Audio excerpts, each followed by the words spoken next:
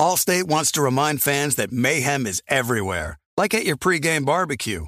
While you prep your meats, that grease trap you forgot to empty is prepping to smoke your porch, garage, and the car inside.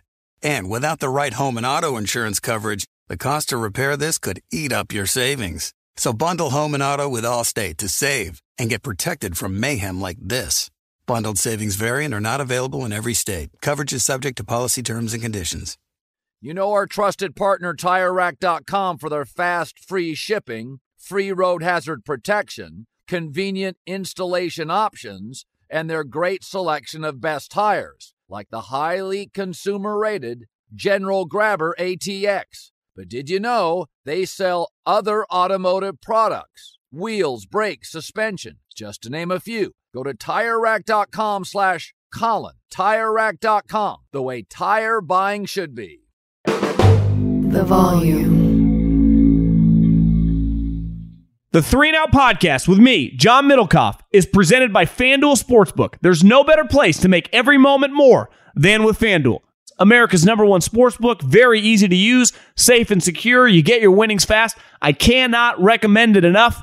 Love gambling with FanDuel. If you are new, just download the FanDuel Sportsbook app to get started now. Sign up with promo code Colin so they know we sent you.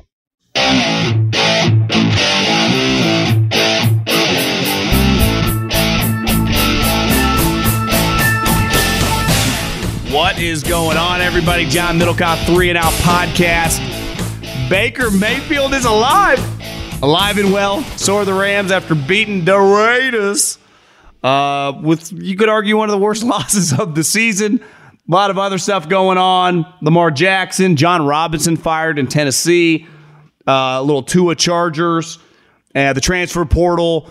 Dive into a lot. You can subscribe to the podcast, 3 and Out podcast. Also, make sure fire in the Middlecoff mailbag. At John Middlecoff is the Instagram. At John Middlecoff is the Instagram. And let's just dive right in. Some thoughts here on this Thursday night barn burner starting with Baker Mayfield. And I would say he's become and had become and really was one of the most polarizing players in the NFL. And let's face it, for the last 2 years, it has been a complete disaster for the guy, right? The last year in Cleveland was really ugly.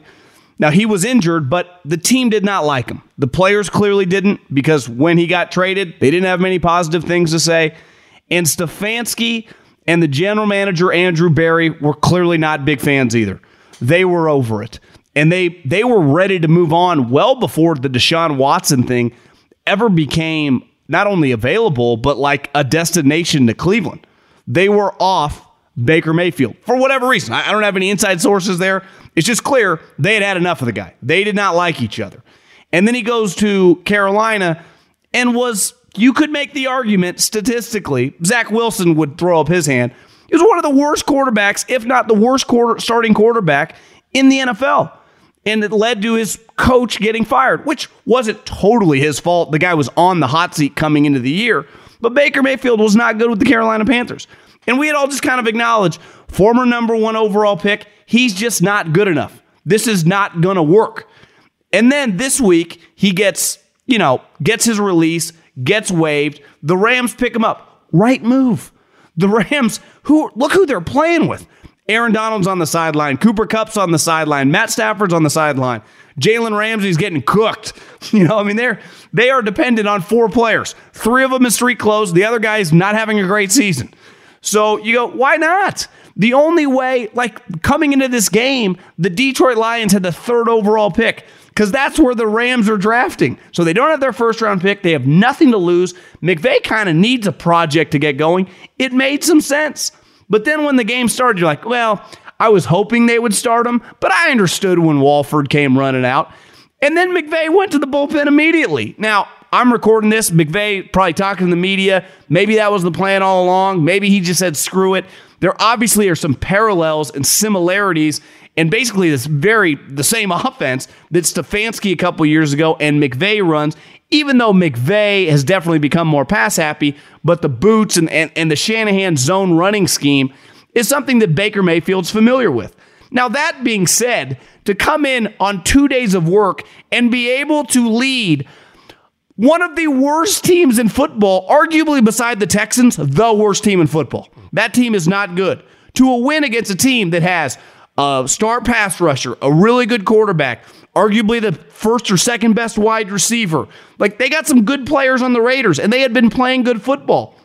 To beat them, when the game's going on, especially once we go to the second half, I start thinking about my angles and my takes. And my take was going to be, before that game-winning drive, what a night for Baker Mayfield.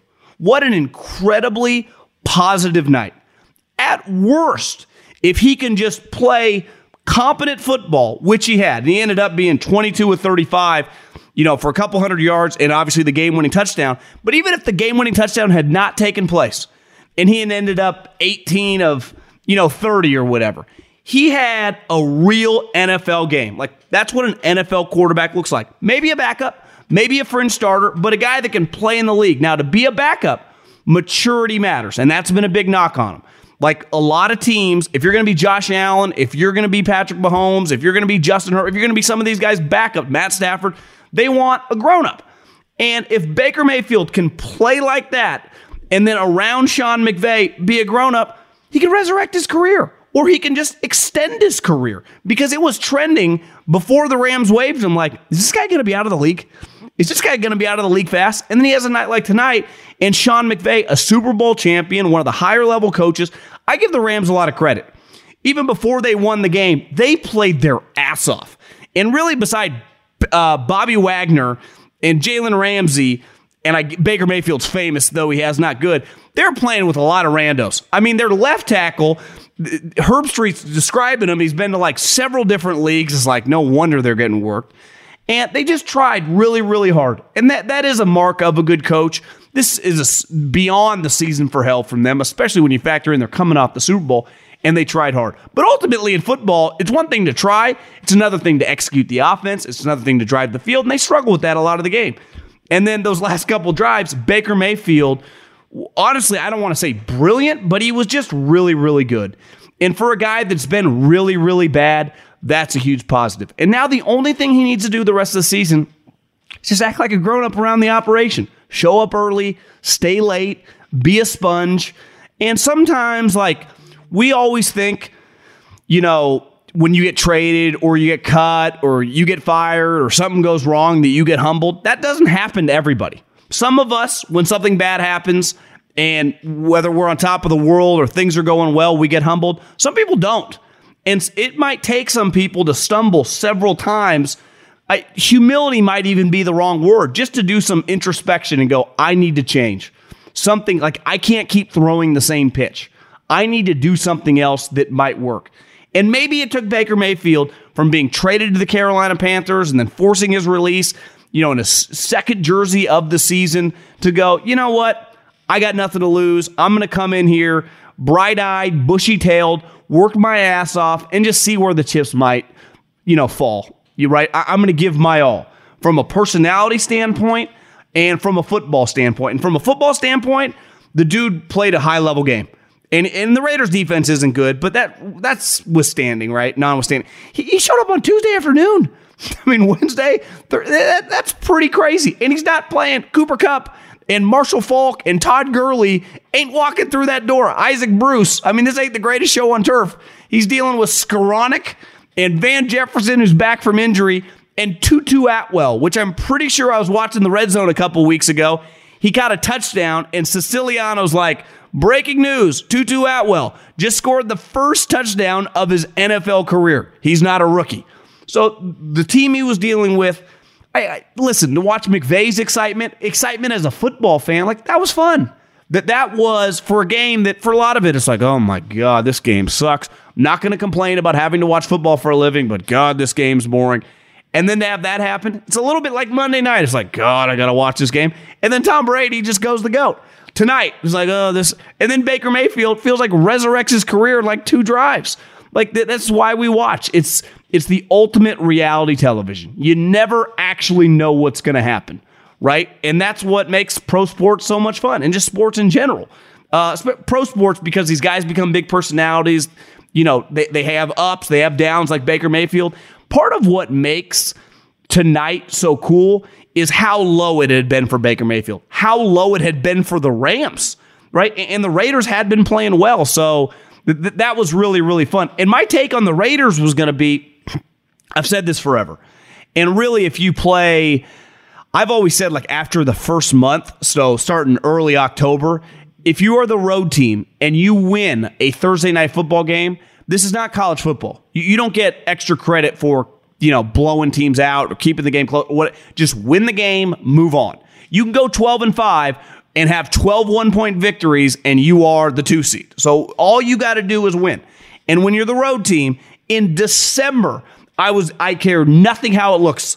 It does not matter. If you go on the road on a Thursday night game around Thanksgiving or after and win the game, that is a massive, massive win. And it felt like, God, the Raiders are going to win this game. They're going to be 6-7. They're going to get a long week to the Patriots. And there is a roadmap to them competing for the 7 seed. That ended tonight.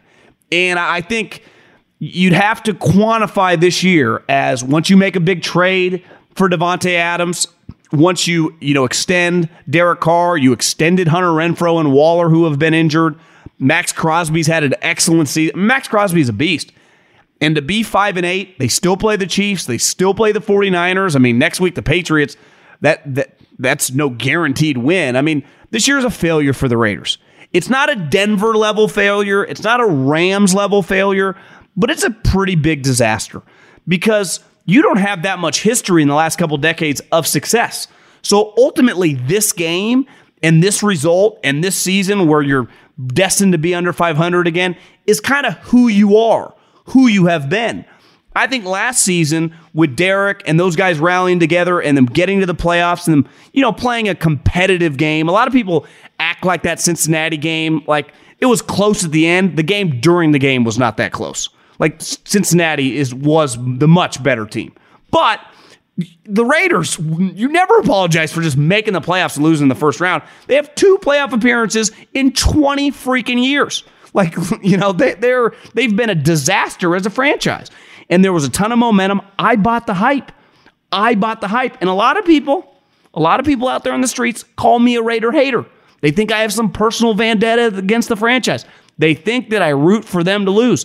I was the guy who picked them to make the playoffs this year, who picked them to be really good, who thought Josh McDaniels was a home run hire. I'm like, this thing is not just going to work. And then the offseason, they get Davante fucking Adams. I'm like, Jesus, is this an 11-win team? I mean, they are going to struggle potentially to win 7 games. Just an utter, ultimate disaster. It's why we talk about the Chargers a lot. The reason everyone's so hard on Brandon Staley, when you have a competent quarterback and you're paying, the Chargers aren't even paying him yet. You got to make the playoffs. Like, say what you want about the Ravens, a lot of ups and downs. Now Lamar's injured. They make the playoffs every year. You just make the playoffs. Obviously, they didn't last year, actually, because he was injured. But you know what I mean. They're going to make the playoffs again. Like, you just make the playoffs, and the Raiders just don't. And now they got all this star power, like legitimate star power. Max Crosby is a high-end pass rusher. Davante Adams is between him, Tyreek Hill, and Justin Jefferson, best wide receiver in the league. Derek Carr is a top 12-ish quarterback. Josh Jacobs, stud. Are we sure Josh McDaniels that good? Like, are we sure? Because everyone's like, you're going to give him credit now? They've won 3 games in a row. Well, you can't be losing to Baker Mayfield when he showed up on Tuesday. Think about this. Josh McDaniels has 2 losses this year that you could argue, given the circumstances, are, 2 of the worst losses of the league. He lost to Jeff Saturday's debut. Jeff Saturday hasn't not won since. The Cowboys just beat him like 75-2 the other day. And he just lost to Baker Mayfield, who showed up on Tuesday. Let's face it. Anyone listening to this, if you're coach and you had a decent squad with some talent, lost those 2 games, hard to forget that. Now, I know Mark Davis gave him the dreaded vote of confidence. He's my guy. That's why we signed the contract. I believe in him. Those 2 losses are hard. I miss this. My producer, James, like you see Ice Cube showing the peace sign with Mark Davis.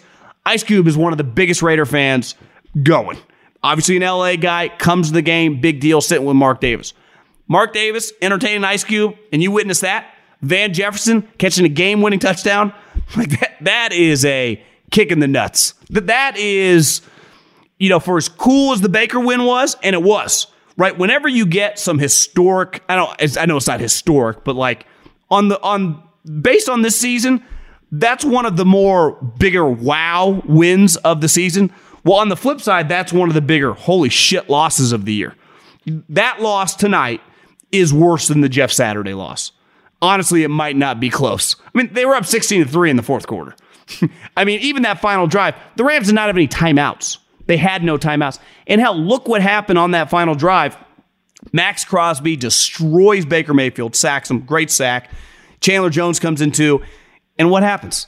The defensive tackle hits the ball out of his hands. Like, Josh McDaniels, he's supposed to be this Belichick guy. What's Belichick big on? Details, not screwing up, not biting yourself, not screwing up, controlling what you control. That's just moronic. That was, what are you doing? That gave him 15 yards of life. And then from there, they just worked the ball down the field. And I don't know, man. The Raiders, I bought in originally, and then they kind of sucked me back in their 3-game winning streak, even though they haven't really beat anybody. And that's the Raiders franchise, man. They will humble you fast because they just lose a lot, man. They really, really do. That's that might be an all-timer tonight. Football season is underway, so now is the perfect time to download FanDuel, America's #1 sportsbook. Because right now, new customers get a no-sweat first bet up to $1,000. That's free bets back if your first bet doesn't win.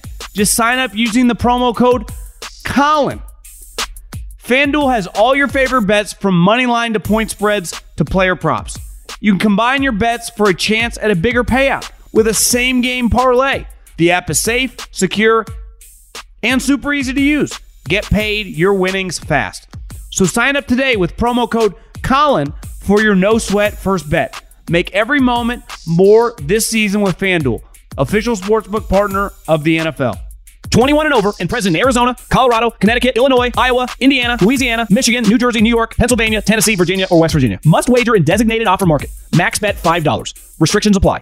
See full terms at sportsbook.fanduel.com. Gambling problem? Call 1-800-NEXT-STEP or text NEXT-STEP to 533-42 Arizona 1-888-789-7777 or visit ccpg.org/chat Connecticut 1-800-GAMBLER or visit fanduel.com/RG Colorado, Iowa, Indiana, Illinois, New Jersey, Pennsylvania, Virginia 1-877-770-STOP Louisiana or 1-800-270-7117 for confidential help Michigan 1-877-8-HOPE-NY or text HOPE-NY 467-369 New York, Tennessee Redline 1-800-888-9789 Tennessee 1-800-522-4700 Wyoming. Visit www.1800gambler.net West Virginia. Allstate wants to remind fans that mayhem is everywhere, like at your pregame barbecue. While you prep your meats, that grease trap you forgot to empty is prepping to smoke your porch, garage, and the car inside.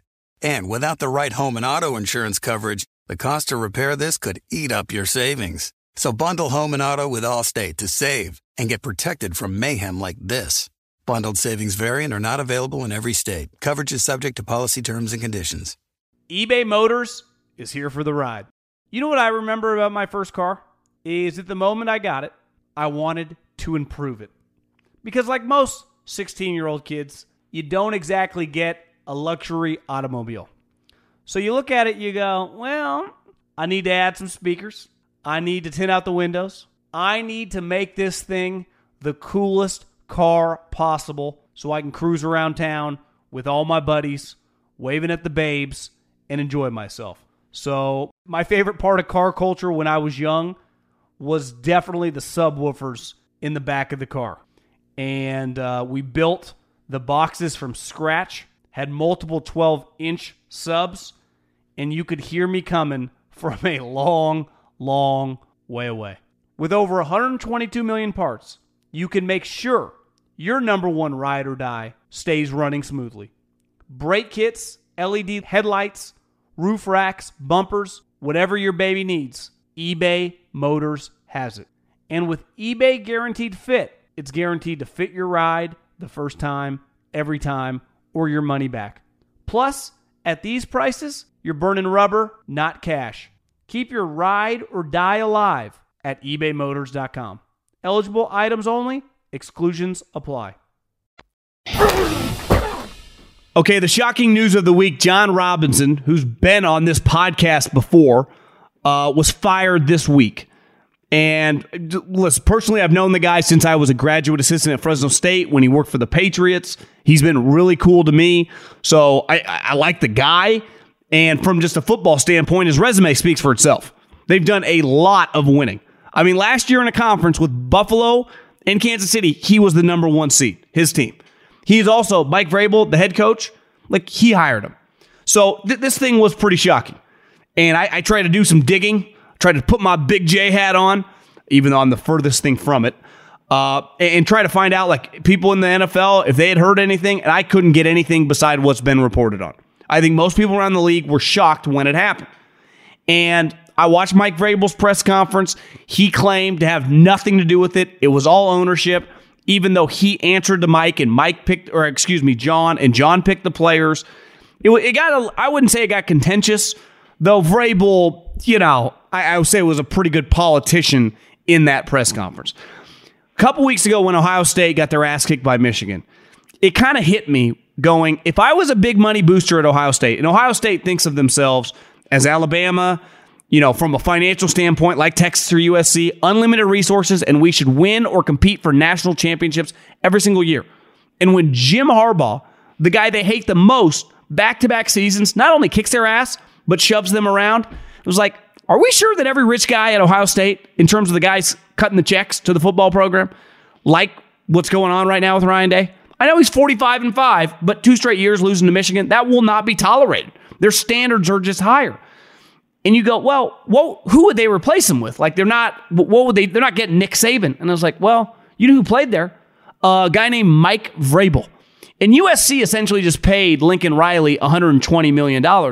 Ohio State easily could offer a similar package, and $130 million, especially when you're paying for housing and taking care of the mortgage rates and the interest rates. And it's crazy what you can do, these boosters, to entice a coach.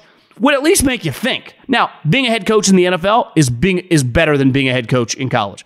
Transfer portal, recruiting, pain in the ass.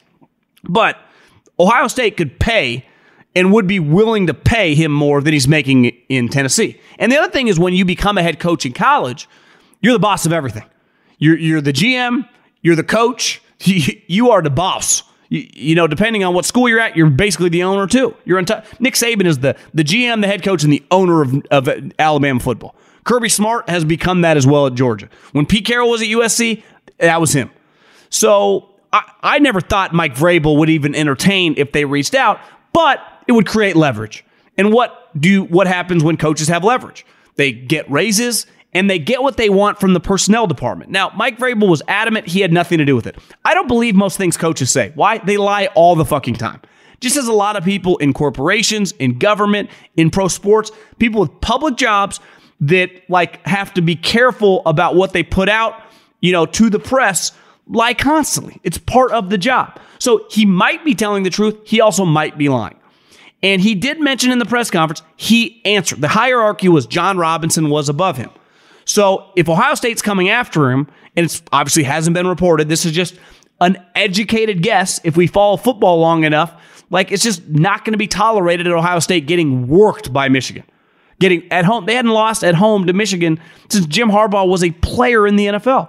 So even if they just quietly reached out, that's enough to get him juice with the owner. That's how things happen. And we saw this years ago a little differently when Chip Kelly forced Howie Roseman out. Now, the difference is Mike Vrabel's a real NFL coach.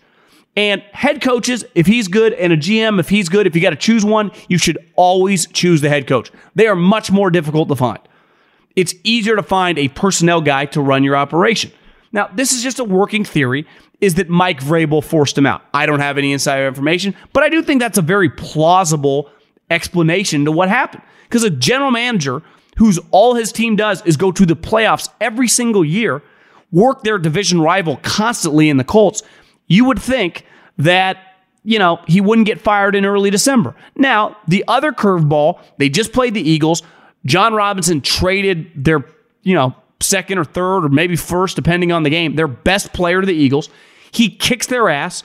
The owner had a box. If you saw the video that went viral, Eagle fans are flipping him off, talking a bunch of shit, screaming F-bombs at him, and maybe they just flipped. But that would be just get emotional over one game. For as bad as the loss was, and obviously the Eagles are much better than the Titans, but in terms of A.J. Brown working them, that feels a little unbelievable. But I would say there are probably a lot of variables at the end of the day, and you would have to say that Mike Vrabel, with a little bit of a power play, is a very, very plausible explanation. And if when the season ends, Mike Vrabel is essentially the general manager, head coach, we'll know that's what happens. Because that's what would have been offered to him at Ohio State. He'd be the boss of everything and make an astronomical amount of money. Have his house paid for, his assistants. He'd have $2 million coordinator. They have unlimited resources. I mean, they do. Now, you could argue Tennessee's got a lot of money too. It's more that like he used the pitch. Maybe he just wanted to be the boss. Maybe he didn't want to keep taking orders from this guy. I'm not saying John Robinson was giving him orders, but John Robinson, when a draft pick or a player acquisition came through, especially at a high monetary amount or high in the draft, like it was John's decision. And some coaches don't like that, and especially the bigger and better you get, and Mike Vrabel's star has grown as a head coach. Maybe he's like, let me pick the players. What Bill Parcells say? You want me to cook the dinner? Let me go get the groceries. And I think that's understandable. It's also just a crazy business. It's one reason why once I left, almost a decade ago, I never really thought about going back. I thought I was pretty good at my job, and a lot of people are new to this. I got into an argument in a draft meeting after Andy got fired. Chip had taken over. I was doing the West Coast with Chip Kelly over Matt Barkley, who obviously I lost that argument because Chip not only drafted the guy, I got fired. But there's so many politics at play in the NFL. The owner is always siding with agents or coaches or you just never know. A lot of backstabbing, a lot of egos, a lot of insecurity. And it's just, you could be really good at your job and get fired. You can be really shitty at your job and keep your job for a long period of time. Now, I bet a lot of people listening in corporate America, that's parallels a lot of different industries. Not like the NFL is alone here, but I think it could be a really shitty business at times. Like, you can be successful and get run out of town. And you can be bad and keep a job because people like you. It happens with assistant coaches all the time. It happens with scouts all over the league all the time. It's not always on the merit of your job. That's the irony about the whole league is based on the game and the players. Players is very merit-based, right? Russell Wilson would be cut if they get out of his contract. They all know he sucks. If he was on a year-by-year contract, they would get rid of him tomorrow. If players don't produce, they get benched, they get cut. Yet that's not always the case here. Now, obviously, you're not going to fire Mike Vrabel. He's really, really good, but this just felt a little slimy. It really did. A little out of left field, and a little bit like Mike Vrabel is now the grand poobah and the head honcho, and I would imagine the future general manager, could be wrong, the future general manager of the Tennessee Titans. Aaron Judge just signed 9 years for $360 million. It's crazy some of the money these baseball players are getting. Like, in what world? I love Aaron Judge. I love Trey Turner. Some of these guys getting 8, 9, 10-year deals at 30 years old. It's insanity to me. I mean, it's just bad business. It just is. I mean, it's not a way that anyone, if they could choose, would want to do business, right? But it's the way it is in baseball, and it leads to a lot of bad contracts. Now, I'm not saying Aaron Judge is necessarily a bad contract, but the chances that like the last 3 years of that deal at $100+ million total is going to be $100 million well spent. He better ball out the next 4 or 5 years to make it all worth it. But I saw Jeremy Fowler on the Bird website, twitter.com, say what Aaron Judge did, because he bet on himself. It was a very, very impressive life lesson. The guy had a contract in front of him for $215 million. Now, he'd had an impressive career, but he'd also been injured a lot. $215 million, all guaranteed. And he told the Yankees to kick rocks. I'm going to play the season out and see where the chips fall, see where the dust settles. Obviously, worked out well for Aaron Judge. It was a ballsy move. It's easy to say now. It was a ballsy move. Backed it up. Cool. And I support any human being alive that bets on themselves. But just because you bet on yourself doesn't guarantee that you're going to win. At minimum, you're going to learn. I mean, you're going to get a feel for whatever decision you make and have experience based on that decision and then figure it out after the fact. But you're not guaranteed financially to always come out the other side with more money. I mean, that's a fact. And Jeremy Fowler said Lamar Jackson is attempting to do, when he turned down the Ravens offer, what Aaron Judge just did. And my first thought was, that's the dumbest tweet I've ever seen, because that is not the case at all. Lamar Jackson, Aaron Judge's most powerful leverage was when the season ended, if he had a good season, and obviously he had a historic season, he was a free agent. He was free to go where he pleased. He could have half the league, probably less than that, but I mean, big money teams bidding over his services. Even if he had just hit 40 home runs and had a solid season, every team in the league that could afford him would have been interested. So he was going to have, that drives up the price, right? And Lamar Jackson is not going to be a free agent. So when you turn down contracts, even if quote unquote in your free agency year, when you're a quarterback, we saw it with Kirk Cousins, who was nowhere near as good as Lamar Jackson when he was with Washington. Well, what happened? He didn't hit free agency for multiple years because he kept getting franchise tagged. So until you hit free agency, that's when you gain the leverage. So is Lamar really betting on himself? Not really, because he's stuck. So if anything, he just knows, like, I can just play into back-to-back franchise tags. But when you play like he plays, and people get mad, like, he didn't get hurt running around, that's not the point. His style as a player, he just opens himself up to more hits because he does run around. And he got hurt again. Now you can say, well, it was within the pocket, what a freak injury. I get that.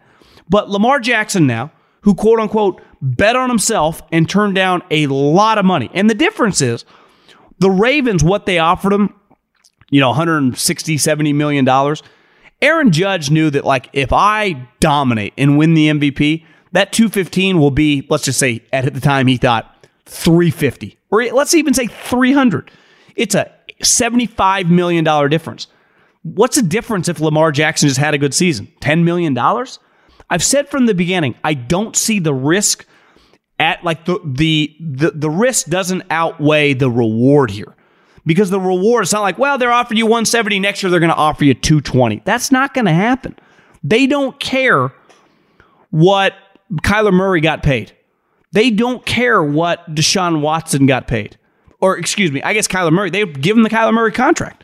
But you're not getting the Deshaun Watson contract. That's just not happening. No one in the NFL gives a shit about Jimmy Haslam and the worst deal we've ever seen signed. They just don't. And they're not going to copy that, right? Because that is essentially these baseball deals. And honestly, those deals, for us, the consumer, I don't ultimately care what guys get paid. But, like, we benefit more as fans of the sport, and from an entertainment value, the league benefits from not being stuck in a lot of these contracts. Like, Russell Wilson's shitty contract is a complete outlier to the league. Same thing with Kyler Murray. Even though we all knew they shouldn't have signed Kyler Murray. At the time, like Russell Wilson, I've said over and over, I would have signed that contract too. But most of these deals, even the worst deals, you can get out of in like 2-3 years. 3 years max. Most of them too. So Lamar Jackson, who's now injured, I just think that decision is aging very, very poorly. I saw people arguing on the internet, and I'm not going to spend too much time on this because I think it's so stupid. I'm not a Tua hater. I just think his numbers going into last week's game against the Niners, he was 19-3. Like, I didn't view him as some guy I didn't view him as a top 10 quarterback. Like, I know his statistics, I know where he stood, but I didn't view him that way.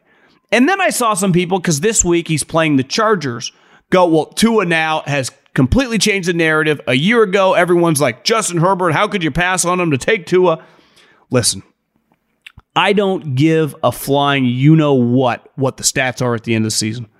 There is not a coach in the NFL. There is not a general manager in the NFL. There is not a team in the NFL. And that includes Mike McDaniel and the Miami Dolphins that would not trade Justin Herbert, trade Tua for Justin Herbert. So this notion that, he's just a big, high-weight speed guy. No. Well, he wins and losses. It is not his fault that Justin Herbert, his head coach is a complete buffoon and is terrible at his job. One of the worst defensive coordinators in the NFL. He also happens to be the head coach. Last year, the Chargers missed the playoffs. Justin Herbert threw 38 touchdowns. He was, by all accounts, people I knew in the NFL, by statistical measure, by the eye test, a top 5 quarterback in the league. Yet his team missed the playoffs. That was not his fault. That was the head coach's fault and the defense's fault. That was putrid. This year, Mike McDaniel has benefited a lot. Clearly, Mike McDaniel, really good head coach, is an offensive coordinator, who also the head coach, who impacts the game. And then they made a trade to Tyreek Hill, who is by far the best player on that team, and it's really worked. He's dominant. I've said all the time, if anyone from the Dolphins is going to be in the MVP mix, it's Tyreek Hill. And I'm not trying to shit on Tua. He has been much better than I thought, and he's having a good season. Miami obviously controls their own destiny to get to the playoffs. But this notion that, like, Tua, if anything, he's established that if you build a good enough offense around him, he can excel and be a successful quarterback. But this notion that, like, he's now past Herbert or whatever, like, put down the crack pipe, put down the drugs, because there is not one human being, not one, that is outside of Tua's family that would take Tua over Herbert. And there's nothing wrong with saying that. Like, Justin Herbert is not just a top 5 talent, he's been a top 5 quarterback. I think most people, like, is Tua really a top 10 quarterback? We'll see. We'll see how he comes down this home stretch, because I am still somewhat dubious. And last but not least, like, I've always thought it was very disingenuous the way the media, even guys like Jay Billis, people that talk about college sports, always acted like the players were getting screwed when players were actively getting paid. Well before I was born, all through my life. And it was technically illegal by the NCAA. And listen, I'm pro-capitalism. I was cool with everyone getting paid under the table. I was for that. But I was never disingenuous acting like no one's actually getting paid when they're all getting, all the top players. And Jay Billis was very outspoken about this for years when his program, Duke, don't get it twisted, we're paying premiums for those players. And rightfully so. I'd pay Zion. I'd pay Kyrie. I would pay all those guys too to play college basketball on my program. I just don't pretend that they're not getting an astronomical amount of money under the table. And then when the feds popped all those people in college basketball, it was weird. Like, even the media is like, well, it's like, yeah, they were all getting paid. College football is no different. It's a little different that the amount of money to the majority of the guys was probably lower than basketball because there's more of them. If I miss out on this linebacker, I can get another linebacker. If I miss out on the number 2 power forward in the country, the gap on the next guy might be pretty big. The difference between, like, the 3rd O lineman and the 7th O lineman is probably not that big of a difference, right? Especially at the highest level with the top programs. But now, the NIL, everyone's getting a lot of money. And it does feel a little bit like, if some of these numbers are true, not all this is penciling. For every Bryce Young or Caleb that's worth whatever they are making, Michael Penix, whatever he got paid to return, it's worth it because they're the quarterback, the impact. You can't tell me, like, the right guard is actually, if he's making, I don't know, $400K or whatever. Some of these numbers feel a little out of whack to me. But again, pro-capitalism, you don't get what's fair, you get what you negotiate. So I'm all for all these guys getting money. But this transfer portal now is basically, like, part of what makes pro sports work is there is, and I'm not the biggest government guy, but there is some regulation and some rules needed in certain industries. And I think football, like, you're not a free agent every single year. If you sign a 3-year contract, you're on the team for 3 years, right? You got to wait till you hit free agency. You can't negotiate with a free agent during the season. You got to wait till the league year ends, and then you can negotiate at the combine. Like, there are just rules that you have to follow. Like, if I want this player, I got to wait in the draft. Like baseball, the guy becomes free agency after 6 years of arbitrary, whatever. Like, there are just some basic black and white things that you cannot circumvent. And it does feel that the NCAA, which I've always believed is a complete joke, is completely useless now. And this transfer portal thing, while, again, I don't think you should have to stay somewhere if you're not playing or you want to go somewhere new. And I think it's actually pretty cool. I went to this website. It's called on3.com. And you can see where guys in the transfer portal, like a dude from Reno who ends up going to Oklahoma State, or a guy from, a smaller school, I'm trying to think off the top of my head, like Arizona State goes to Michigan. I think it's cool when a guy upgrades, right? But sometimes these guys downgrade. And maybe they downgrade just because I'm at a high-level Power 5 team. I'm at Penn State. I'm at Georgia. I'm at Alabama. I'm at Texas. And I'm not playing, so I got to leave. Totally understandable, too. But from what I know of college coaches and talking to some people in the business, they say a lot of these people just go in the portal just to shop themselves. And it's like, I somewhat understand that, and I wouldn't blame, if I was in that position, I guess I would do it too, but like in pro sports, that's not the way it works. Like every year, Aaron Donald can't be like, well, I'm just going to hit the portal, shop myself, see how much money I can come back. If you match it, then I'll come back. And it does feel like as these conferences, as they split, and it's clearly going to be the Big Ten and the SEC, to me, are going to end up with like 20 teams each. There has to be some governing body where we just get some universal rules that everyone follows. Because right now, the wild, wild west, actually, I think a lot of kids end up getting fucked, right? Because a lot of guys go into this transfer portal, and then they don't have a seat once the dust settles. For every guy that's leaving Ohio State or Alabama, not going to be that difficult. But there are also a lot of guys with Division I, Power 5 scholarships that go in there and then don't have a place to go. And I think it's just a little, I don't have the answer. I just know what's going on right now is not a sustainable future. And it's not the healthiest thing just for the kids, for the sport. Like, you could argue this, because in the NFL, right, like Sean McVay, if I'm a team with an opening, let's just pick a team that's going to fire their coach, Denver Broncos. And I was like, I want to hire Sean McVay. Where in college football, if the Rams and the Broncos were college football programs, if Sean McVay wanted to leave the Rams or the Broncos, he could. But in the NFL, that never happens. The only time it ever happened was when Gruden got traded for multiple ones. But you can't just like Luke Fickell leave Cincinnati to go to Wisconsin. Like, that's not allowed. That's not the way it works. Lane Kiffin bouncing around programs. Hugh Freeze bounced around programs, which is we're numb to in college football. It just happens all the time. In the NFL, you're stuck. Maybe part of like these new rules, whenever we figure out this conference realignment, is maybe coaches get stuck. Like, you get a Power 5 job, at minimum you're there 4 years. A recruiting class. I don't know. But all I know, and I'm not like shady stuff. I kind of like shady stuff. That's what entertains me. This feels like it jumped the shark. All these guys jumping in, all these quarterbacks bouncing around. And I'm not against a one-time transfer, but some of these guys, like 4 different schools in 5 or 6 years, like, what the fuck are you doing? Are you just trying to make as many friends as possible? Are you trying to throw a touchdown in every different conference? Or are you trying to like actually be a player?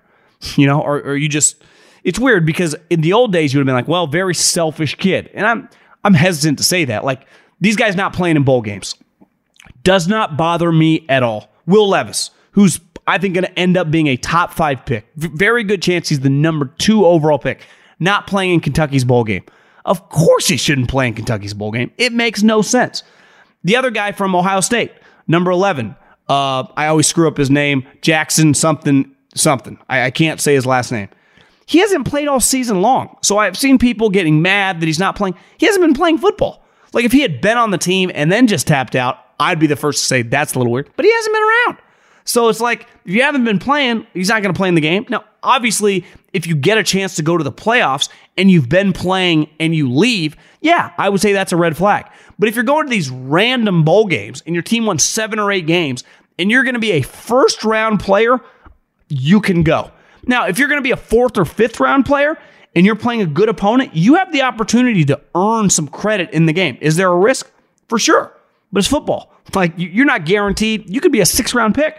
What if you have a big game and you end up going in the 4th round? Like, you can earn yourself money. But guys that to me are already, I'd even argue like top 50 picks, I would recommend not playing in the bowl game. But there's a reason that all these teams in the playoffs have a lot of future first-round picks. They're going to play in the game. Why? There's a lot to gain. You can become a national champion. That's really been the whole point of playing the season. So yeah, I mean, college football is just a chaos zone right now. Allstate wants to remind fans that mayhem is everywhere, like at your pregame barbecue. While you prep your meats, that grease trap you forgot to empty is prepping to smoke your porch, garage, and the car inside. And without the right home and auto insurance coverage, the cost to repair this could eat up your savings. So bundle home and auto with Allstate to save and get protected from mayhem like this. Bundled savings vary and are not available in every state. Coverage is subject to policy terms and conditions. eBay Motors is here for the ride. You know what I remember about my first car? Is at the moment I got it, I wanted to improve it. Because like most 16-year-old kids, you don't exactly get a luxury automobile. So you look at it, you go, well, I need to add some speakers. I need to tint out the windows. I need to make this thing the coolest car possible so I can cruise around town with all my buddies, waving at the babes, and enjoy myself. So my favorite part of car culture when I was young was definitely the subwoofers in the back of the car. And we built the boxes from scratch, had multiple 12-inch subs, and you could hear me coming from a long, long way away. With over 122 million parts, you can make sure your number one ride or die stays running smoothly. Brake kits, LED headlights, roof racks, bumpers, whatever your baby needs, eBay Motors has it. And with eBay Guaranteed Fit, it's guaranteed to fit your ride the first time, every time, or your money back. Plus, at these prices, you're burning rubber, not cash. Keep your ride or die alive at ebaymotors.com. Eligible items only. Exclusions apply. Back with my man Stuckey. You can find him on the Action Network podcast. You can find him on Big Bets on Campus. You can find him on Twitter, tweeting up a storm. Probably saying goodbye to Will Levis as he's no longer ever going to play for Kentucky again. Don't blame him, though. And me making the right decision. You got any updates on Kentucky hoops? How are they looking? They're looking okay. I mean, they have a ton of talent as much as anybody. They're kind of falling behind in as far as like coaching and just they don't run much. Like they just Calipari's an amazing recruiter, media guy, but like as far as in-game adjustments and like the modernizing what they do, they're kind of falling behind in that department. So we'll see how they they're a long way to go until March, and we'll see. Hopefully they can avoid getting upset in the first round of St. Peter's again. Okay, well, we got some football, and actually we got some, these next couple of weeks, we're really going to determine who's in the playoffs, who's not in the playoffs. Yep. Let's start with, I was with you last week on Kansas City, and you got to give the Bengals credit. I mean, the Bengals are just pretty good.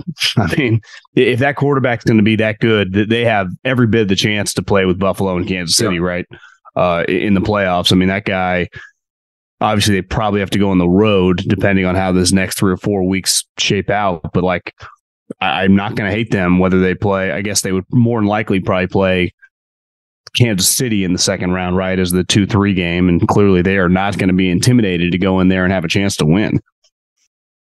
Yeah, no, you have to give – look, I mean, there was a Kelsey fumble. The Chiefs are up 4. I don't know what Reed was doing kicking that field goal because even if you make it, like Burrow has the ball with 3 minutes to go to get on the field and get another field goal. But you can look back earlier in that game. Tyler Boyd drops a wide open touchdown. Hit him in the face mask. Yeah. End of the first half, they went for it on 4th down. So, yeah, I think that the Bengals were the right side in that game. The Chiefs could have won. Yeah, and they're dangerous. Their defensive coordinator makes really good adjustments in the second half. They consistently shut down teams in the second half. And then Burrow with all of his weapons, like he's taken a big step forward in year 2. People don't realize it because he made this Super Bowl last year. But they weren't that great. Like, and if you look at their like yards per drive, they were like 13th, 14th in the league, and they just kind of got in late, and then they got a couple breaks, and then got to the Super Bowl. But this year, if you look, like they're like 3rd in the league in yards per drive, and he's really taken a big step forward. I think the offensive line is only going to continue to improve. So yeah, they're as dangerous as anybody in the AFC. Yeah, I mean, when Jamar Chase is out there with them, they feel like they are a juggernaut, and they clearly are. I mean, now I'm going to say what I said last week. I do like Kansas City to bounce back, but I hadn't seen the number till you sent over the email. It is a pretty large number. Shows you how much Denver sucks. Add Denver to be getting 10 points. Their defense is good. I mean, Russell sucks. He's god-awful. but their defense is legitimate. And, Kansas City is just, not consistently some offensive juggernaut, even though last week, right, they just didn't score touchdowns, but they efficiently moved the ball. And like you said, with the Kelsey touchdown, it's weird. Defensive guys don't usually tap out, right? Like Denver's defense has been playing hard pretty much consistently all season long, despite Russell Wilson being in their head coach being a joke. So you would think they're going to play hard, especially at home. The crowd, I would imagine the fans might be tapping out a little bit, but 10 points feels like a pretty large number, even for Russell Wilson, who can't, throw a touchdown to save his life. Yeah, I reluctantly took the Broncos here. This is only the second time I've taken them, but you're right. The defense is still fighting. They might end up leading the league in points allowed, and then also lead the league with fewest points scored on offense. But they've only lost one game by 10 or more points the whole year. They just went to Baltimore. I know Lamar got hurt, but they lost by one in inexplicable fashion. They've lost 3 games in overtime.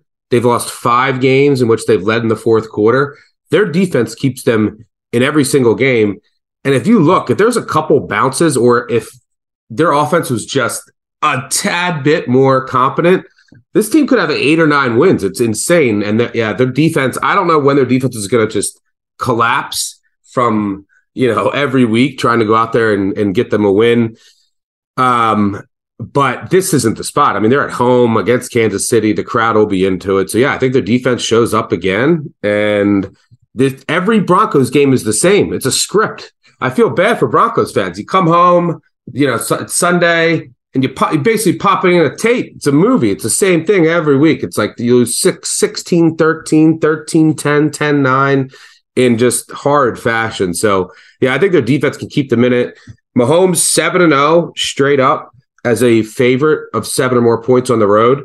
He's also never lost on the road in division, which is crazy, but he's only 1-6 against the spread in those games. And if you want to fade Mahomes, it's when he's a favorite of 7 or more. Their defense isn't great, and which is hard for them to build margin. And one of the things that Kubiak, their new play caller, has done, it hasn't translated into points, but they have so many injuries at receiver. They've gone really heavy. So they're using like 3 tight ends, and they're just going to like this power running game. It's given them, Russell isn't getting hit as much, and it's given them a lot more manageable third downs. I think that could translate here against Kansas City, whose defensive line is not good against the run. So I think that they can move the ball some, and this is it's a big number for a road divisional game. So, yeah, it's awful. It's going to be painful to watch, but give me Denver plus 9.5, 10 at home. You know what's crazy thinking about it is like when you have an elite defense relative to like that season of other teams, you should be a borderline lock for like 10 wins, right? The Niners offense, they're going through 3 quarterbacks. They're going to win 11 games, mainly because their defense dominates every week and their offense has its moments, but it is by no means a juggernaut. You're a Ravens guy. For a lot of years, you guys had inept offenses like when I was younger and we were younger, right, in the 2000s. But their defense gets you around 9 to 11 wins. Somehow the fucking the Broncos are going to win like 4 games because their offense has been that hideous. Like it's hard to be as shitty as they've been, right? Yeah, the Ravens won a Super Bowl with a shitty offense in 2000. They went a couple games without scoring a touchdown.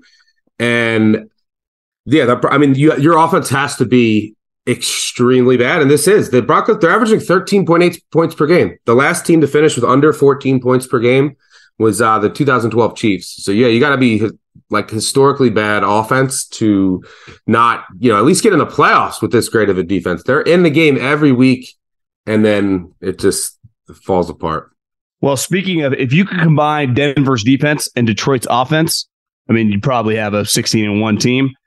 They play Minnesota, and I honestly had to double look at this line because I get Detroit's at home, but they're the favorite in this game. Now, I understand they've been playing really good football, and they easily could have won that Thanksgiving game. And, you've been hammering home these stats on Minnesota, which the stats don't equal, like the record and the stats, don't exactly parallel each other. But, the point of the whole sport is to win games. And I do believe, like, when you watch Minnesota, it's crazy how good Justin Jefferson is. Like, even when they miss him, like it's stupid how good the guy is. I love the backup running back, Madison. I mean, they are pretty offensively loaded. Defensively, though, obviously Detroit is just, I mean, Jared Goff's having a pretty good season. And they kind of believe, and, having the Rams pick in a weird way for a team that's not going to make the playoffs, it incentivizes them to keep trying to kick ass and take names. I mean, they got that pick coming to them. So, like, whether their pick ends up 12 or 17, like, they are trying to win these games. I like Detroit in this game. I don't know why. I mean, I bet against Minnesota all the time, and I lose, but it does feel like I'm gonna ride Campbell and the Lions. Yeah, I like the Lions here too. I'm not sure how much longer the Vikings can keep this up, but they're 10-2 with a +10 net scoring margin. Like that is insane. This is more like a 5 or 6 win team. They've won their last 9 games have all come by one possession. They're generally getting outscored in every game by a lot. I mean, they're getting lucky in turnovers, red zone. Last week they were outgained by the Jets by almost 200 yards of total offense against the Jets. They're 31st in the league in net yards per play. And if you look at a lot of metrics like power ratings, this team is like below average overall. Their defense isn't great. The Lions are rolling, and the Lions, their offense is clicking on all cylinders. They're healthy now. It's one of the best offensive lines in the NFL. And you said it, Goff's playing really well. You got your receivers healthy now. Even add Jameson Williams in the mix, and you're going against a defense that can't really stop anybody. We just watched Mike White throw all over them. And then the week before, we said, oh, look, Mac Jones, this Patriots offense, maybe it's back after the bot. Well, then they looked awful against the Bills. Granted, the Bills are a pretty good day. But the Vikings defense is really bad. And the Lions defense is actually like, they're still bad, but they're actually like improving a bit. If you look over the last 3 or 4 weeks since the bye week, some of their young players have really started to improve. Hutchinson's really coming to his own. That guy's a monster. Better. Yeah, so they're this kid Pascal they're playing, and Joseph at safety. They got a lot of younger kids that are stepping up. Rodriguez at linebacker. That this defense in like 2 years, if they just hit on like their next couple of additions, whether it's free agency or draft picks, it could be really good to go along with this offense. The Lions are up and coming. They've covered 5 straight. I think they make it 6 and they win this game and keep their slim playoff hopes alive. Well, I don't think it's outrageous that if they just go, we don't love one of these quarterbacks, even though it feels like Dan Campbell's going to like Will Levis, just big, powerful guy. I could see that. But if they just, if for whatever reason they don't, they could go easily with like a Will Anderson or that Georgia defensive lineman and then take another sweet, player. They got Jameson Williams, who's basically going to redshirt this season. I know he came back, but I don't think he's going to play much. They'll be cautious with him. Their team on paper could be pretty impressive. We know how their offensive line's good. Their running game's good. Yeah, Jameson Williams to go with St. Brown. Like, if Hutchinson becomes kind of like a poor man's Bosa, not Nick, but more Joey, I think they got a chance to be Buck. Be just a playoff level roster for sure. Now, can they coach? Right? That's going to be the question the more and more tight games he's in. Because when they've won, they've kind of been up. The tight games have kind of gone not their way with some of this clock management and stuff. But, I mean, next year, I think there's going to be some pressure on them because I think their roster is going to look pretty good on paper headed into the 2023 season. Yeah, I agree. And if, defense to, obviously your most important positions in the NFL, it's like they have their offensive line covered, but it's quarterback, and Goff has shown that he's competent enough. Wide receiver which they're set at. And then on defense, it's like, okay, do you have a dominant defensive end, which they might with Hutchinson, and then do you have a really good corner, which now Okuda's starting to play really well. And people forget he was the number 3 overall pick in the NFL draft, was really poor at first, which you see with rookies. Then he got hurt. He's starting to come into his own. So if he continues to develop, and then you got these other young pieces around them. Yeah, the Lions are the Lions might actually be respectable coming up here in the next couple of years. Okay, I don't plan on watching a second of this game, but I know you're picking a side. So tell us about sell us on Jacksonville, Tennessee. I took the 4 because Tennessee, I think, is going to have trouble winning with margin. I think Lawrence is going to play. Tennessee is just so banged up. I don't think Burks is going to play, which means they can't throw it downfield. Jags have no secondary. Their pass D is horrendous, but their run D is pretty good. Schematically, that's their defense is set up to shut down the run. Todd Bowles disciple.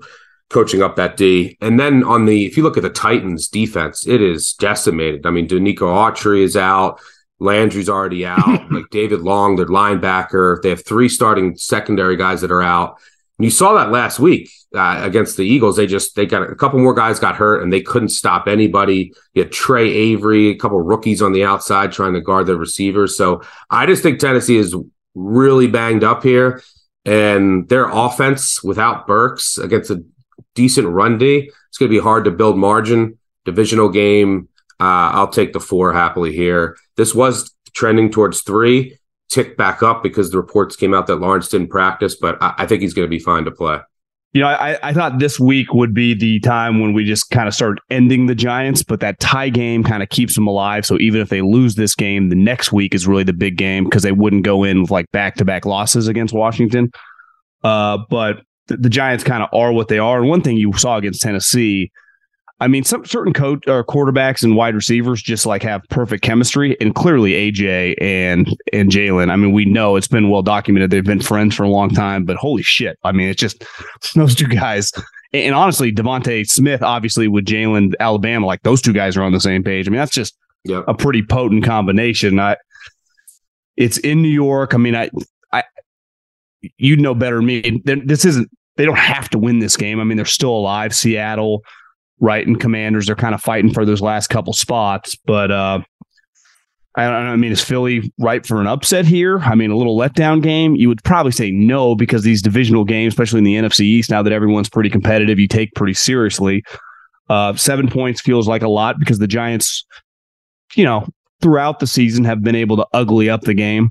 But it's hard, man, for me to bet against the way Philly, like when they're on, this isn't a fair fight. It's just maybe Philly, you know, plays their C-plus game and the game's a little uglier, and maybe we're talking 13-13, you know, midway through the, you know, third quarter, and they got a chance to, you know, cover, and the final score ends up, you know, let's say 16-23 or something. And if you take the Giants +7, you're in good shape. Yeah, you hit the nail on the head. I mean, the Giants they're a well-coached team. They're able to ugly up these games, catching 7 at home in a divisional game in December with a team that's, you know, alive.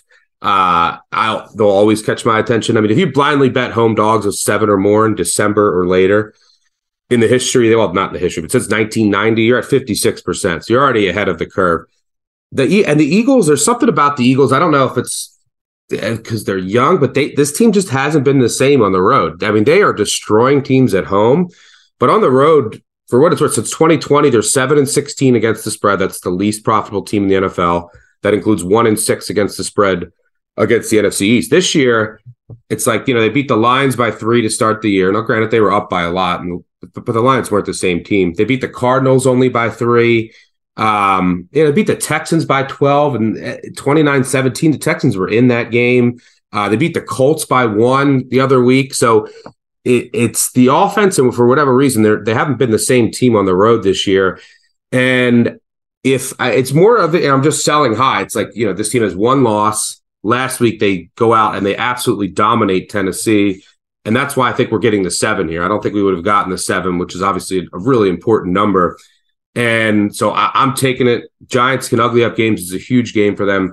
And to kind of hammer home the point of selling high on teams in the NFL in December or later over the past 20 years, teams with a 90% plus win percentage are 25, 53-1 against the spread. That's 32%. When those teams play away from home, they're 8, 32-1 against the spread. That's 20%. It goes back to, okay, it's very rare for teams to win over 90% of their games in the NFL come December, but everyone wants to bet them, right? Who wants to fade them? So usually they're a little inflated, which is why I think you're getting a 7 here, which I'll take and hold my nose. You know, talking about Minnesota being the 2 seed, kind of a little look ahead to the playoffs, is there going to be some value in a little upset city depending on who they play? Washington, Seattle, or New York? I mean, that, because you would imagine, what do you think? Depending on the team, that line's 5-6 points at Minnesota, a team that's probably 9-8, right? Playing a team that's, I don't know, 14-3. The line, or is the line going to reflect that actually Minnesota's more like an 11-win team than some 14-win powerhouse? Yeah, I mean, the thing is, with Minnesota at home, they have one of the best home field advantages It's in loud. the NFL. Yeah, it's crazy. It's a tough place to loud. play. You hear the horn, and you mentioned their offense, and one of the reasons they do win, I got to give them credit for winning close games, is like you have a guy like Jefferson. Like, just look at the Bills game. At 4th and 18, let's just throw it up to them and make a miraculous catch. But so they're still decent. They have an offense that then there's a reason they're good in the fourth quarter, and the bottom of the NFC is bad. So they're projected right now to be playing the Seahawks, everyone is kind of seeing like, they're not as good as we thought, or the Giants, maybe Washington. I think Washington would be the team that Minnesota would want to avoid. They're on the outside looking in now, or Detroit. If Detroit can somehow sneak up to that 7 seed, they need to win this game and then get some help. But yeah, the Seattle defense is trending in the wrong direction. I don't think the Giants have enough on offense. But if Washington gets in, they're playing a lot better with Heineke, and that defense can get after Cousins. I think they would be the dangerous 7 seed. They would be the dangerous 7 seed that like no one would really want to see. Can ugly up a game. You saw what they did in Philadelphia. They just controlled the ball for almost the entire game. But the bottom of the NFC is pretty terrible. Ugly. Yeah. But if Washington sneaks in, or Detroit, these are the teams that aren't in there right now. I think they would be much more dangerous than Seattle or New York. So we'll see how it plays out over the next couple of weeks. But you have to think that the Eagles and the Cowboys right now are head and shoulders above the rest. And then it's going to come down to 49ers, who I had above those two teams with Jimmy G. It's going to come down to, okay, let's see what Purdy can give them over the next couple of weeks. A lot of it's system with Shanahan, but Jimmy G, if you look statistically, was always way more effective than when it was CJ Beathard or all these backups that have been in there. So Purdy's a 7th round rookie, so we're going to find out a lot about the 49ers and their ceiling over the next couple of weeks. So, but those are the clear 3 teams. Well, the Niners play Tampa and Seattle in like a 4-day stretch because they play next Thursday night. So, I mean, we're going to, in a weird way, as crazy as it sounds, like if the Niners were to screw up against Tampa or lose that game against Seattle, like Seattle has held serve. I mean, it's not like Seattle's 3 games behind them. So the Niners did beat them earlier, but if they blow this game against Tampa, then were to lose to Seattle, you'd look up and Seattle would be the 3 seed, pretty quick, assuming they take care of business against Carolina, which, like you say, I mean, now Kenneth Walker's hurt. He's been a big issue. I mean, a positive for them. And, their defense is clearly leaking oil. I mean, they're not if you want to know what the market thinks of the Seahawks, they are 3.5 point home favorites this week against the Carolina Panthers. Do you think that's right for an upset right there? A little Carolina coming in there? Yeah. Off a bye, right? Especially, off a bye. Get rid of Baker. I don't trust Sam Darnold, but he upgrade from Baker. But yeah, the Panthers defense, they have really good secondary, really good corner, and J.C. Horn is playing as well as anybody. Could take out one of their receivers, and like Kenneth Walker's hurt, and everything starts that running game for Seattle, and their defense is leaking oil. So, yeah, I mean, there's a reason why they're only 3.5 point home favorites. They could go down there for sure. The NFC is going to be very, very interesting the rest of the way. Do you think Dallas is a lock to be favored in that first round game on the road, assuming they play Tampa? That 4-5 game, like Dallas would be on the road in Tampa. Would they be like -1 or -2 in that game? Yeah, assuming full health, the Cowboys are trending up. I mean, the Bucks, especially because in the NFL playoffs, the actual public in the market can have a say because everyone is betting these games. Yeah. So public perception can matter, and like the amount of public money. I don't know who wants to bet the Bucks right now, like against what you've seen from the Cowboys. Like the Bucks, I don't even see them score in like the 2-minute warning. And it's amazing what Brady can do just to turn on. We need 2 touchdowns, but the team is just, the play calling is bad. And something, I mean, they're 6-6 with a -2 scoring margin on the year. So they've been as average as can be. But then again, I don't know. It's a really good question because then you could just fall back on, well, it's Tom Brady and he's just got to win the game. Yeah, which I'm sure is going to draw some money. So, and do you trust do you trust the Cowboys in a big spot? I mean, it's now that you're saying it, maybe it's a pick, a coin flip because Brady can still find. You need one drive to win a game. I mean, still give me Brady. Well, Stuckey, some good insight. Have a good weekend, win some money, and tell Will Levis goodbye. Absolutely. Good luck.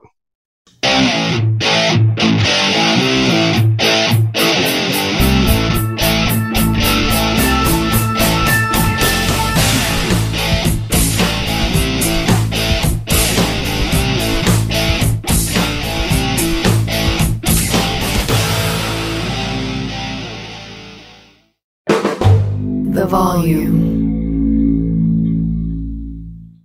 Allstate wants to remind fans that mayhem is everywhere, like at your pregame barbecue. While you prep your meats, that grease trap you forgot to empty is prepping to smoke your porch, garage, and the car inside. And without the right home and auto insurance coverage, the cost to repair this could eat up your savings. So bundle home and auto with Allstate to save and get protected from mayhem like this. Bundled savings vary and are not available in every state. Coverage is subject to policy terms and conditions. When you need mealtime inspiration, it's worth shopping Kroger, where you'll find over 30,000 mouth-watering choices that excite your inner foodie. And no matter what tasty choice you make, you'll enjoy our everyday low prices, plus extra ways to save, like digital coupons worth over $600 each week. You can also save up to $1 off per gallon at the pump with fuel points. More savings and more inspiring flavors make shopping Kroger worth it every time. Kroger, fresh for everyone. Fuel restrictions apply.